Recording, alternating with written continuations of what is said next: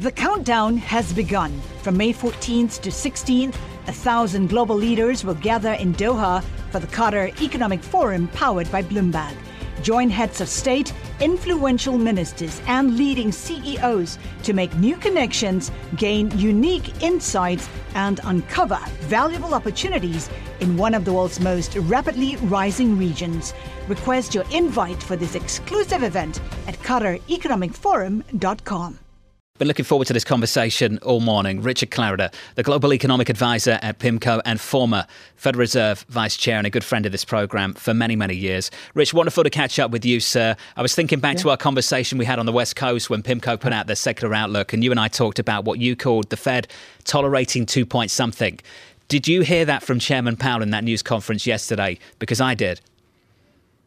Well, yeah. I think that they've had a lot to do. They've done a lot of heavy lifting.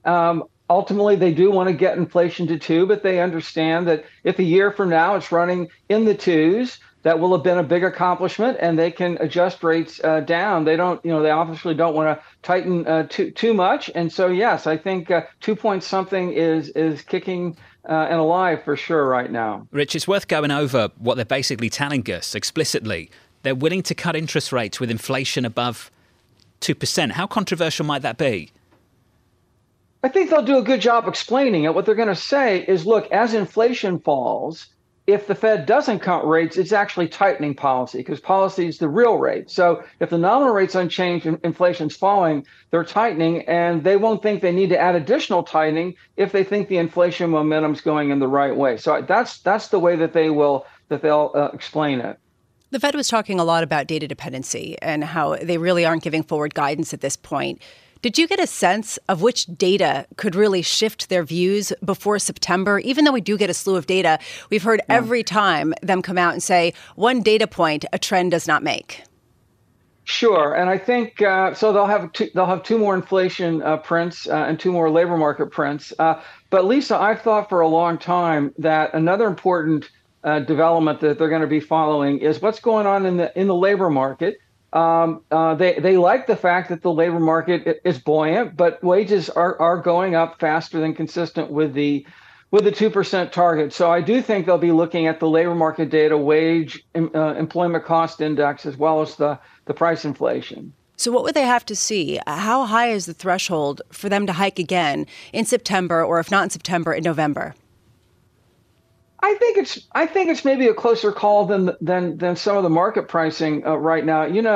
They did write down 2 more hikes in June. We got one of them yesterday, and an overwhelming majority of the committee thought in June that appropriate policy would call for one more hike. So I think certainly one more hike is in play at some point in the fall. The chair said that explicitly. He also said that when he was in Europe a couple of weeks ago. So I don't think it's an overly high hurdle to get that hike. I don't think they necessarily have to do it in September. I will say this, whatever hiking they think they need to do, I think they want to get in this year.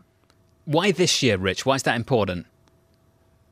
Well, I think a couple reasons. I think that I think they think they're close to the end anyway, and inflation's moving, however slowly, in their direction. And I think they would like to stay out of the spotlight in an election year. Now, we've had the Fed hike in election years, 2004, 1984 come to mind, and they'll do that if they really think that inflation really requires a much higher rate path. But I think this cycle is aiming to finish up sometime in the fall.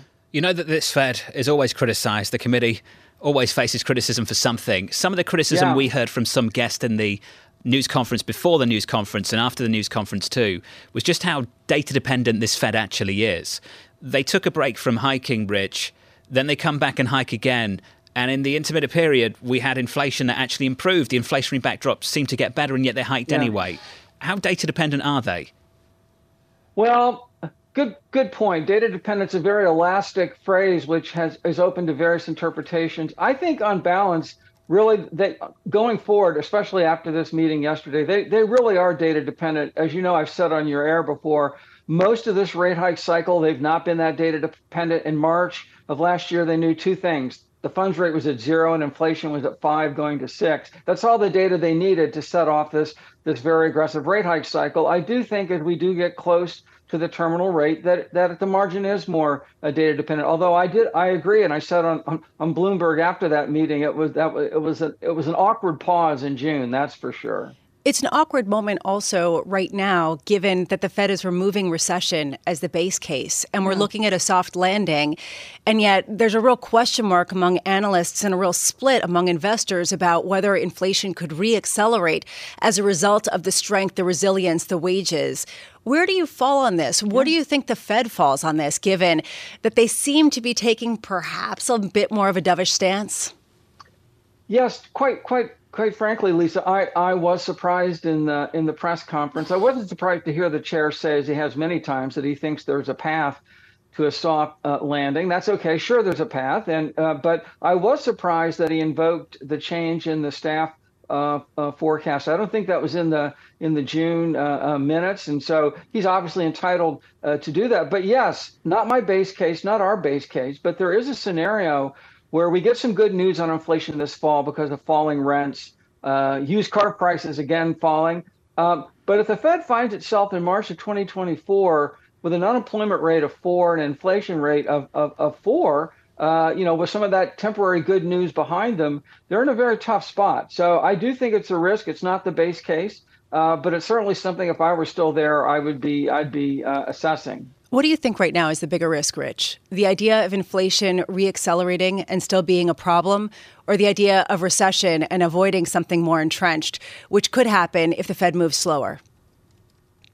Well, personally, I do think that, again, I'm in the private sector now. I do think that the Fed, the bigger risk is for the Fed is to declare a mission accomplished too early and find themselves next year having to restart the rate hike. So if I were there, it would skew me to getting in, that additional hike this year. And I think some members of the committee will see it that way. Look, Lisa, the other thing is the Fed's own projection, which I agree with, has unemployment rate rising by about a point by the end of next year. That would be very modest. That would probably be the most modest downturn we've had. But historically, as we know, the Somme rule, whenever the unemployment rate rises by more than a half a point, it's ultimately declared a recession. So I actually think a truly non-recession outcome without any rise in the unemployment rate at all is going to be tough. That's my personal view. Would be phenomenal if that materialized. I want to finish on this if we can, Rich. Yeah. No dissents. We talked about this yesterday. I've been talking about it for a while. You've been on the committee. Why do people, even when we know they might disagree with the decision, make the decision not to dissent? Why does that happen on the committee?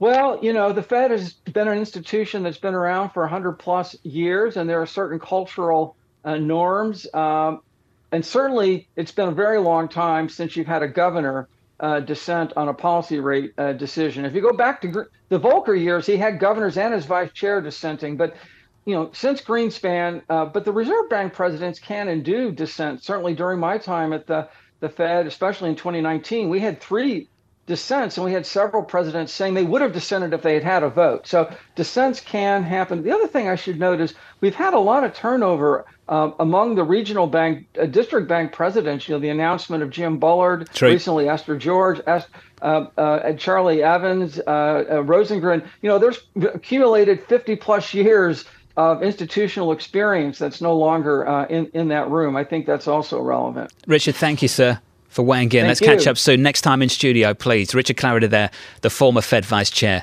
and now of PIMCO. What could you do if your data was working for you and not against you?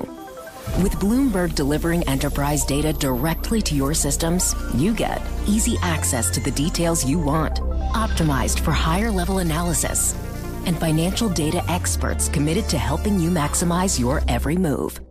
Our data is made for more, so you can show the world what you're made of. Visit Bloomberg.com/enterprise data to learn more.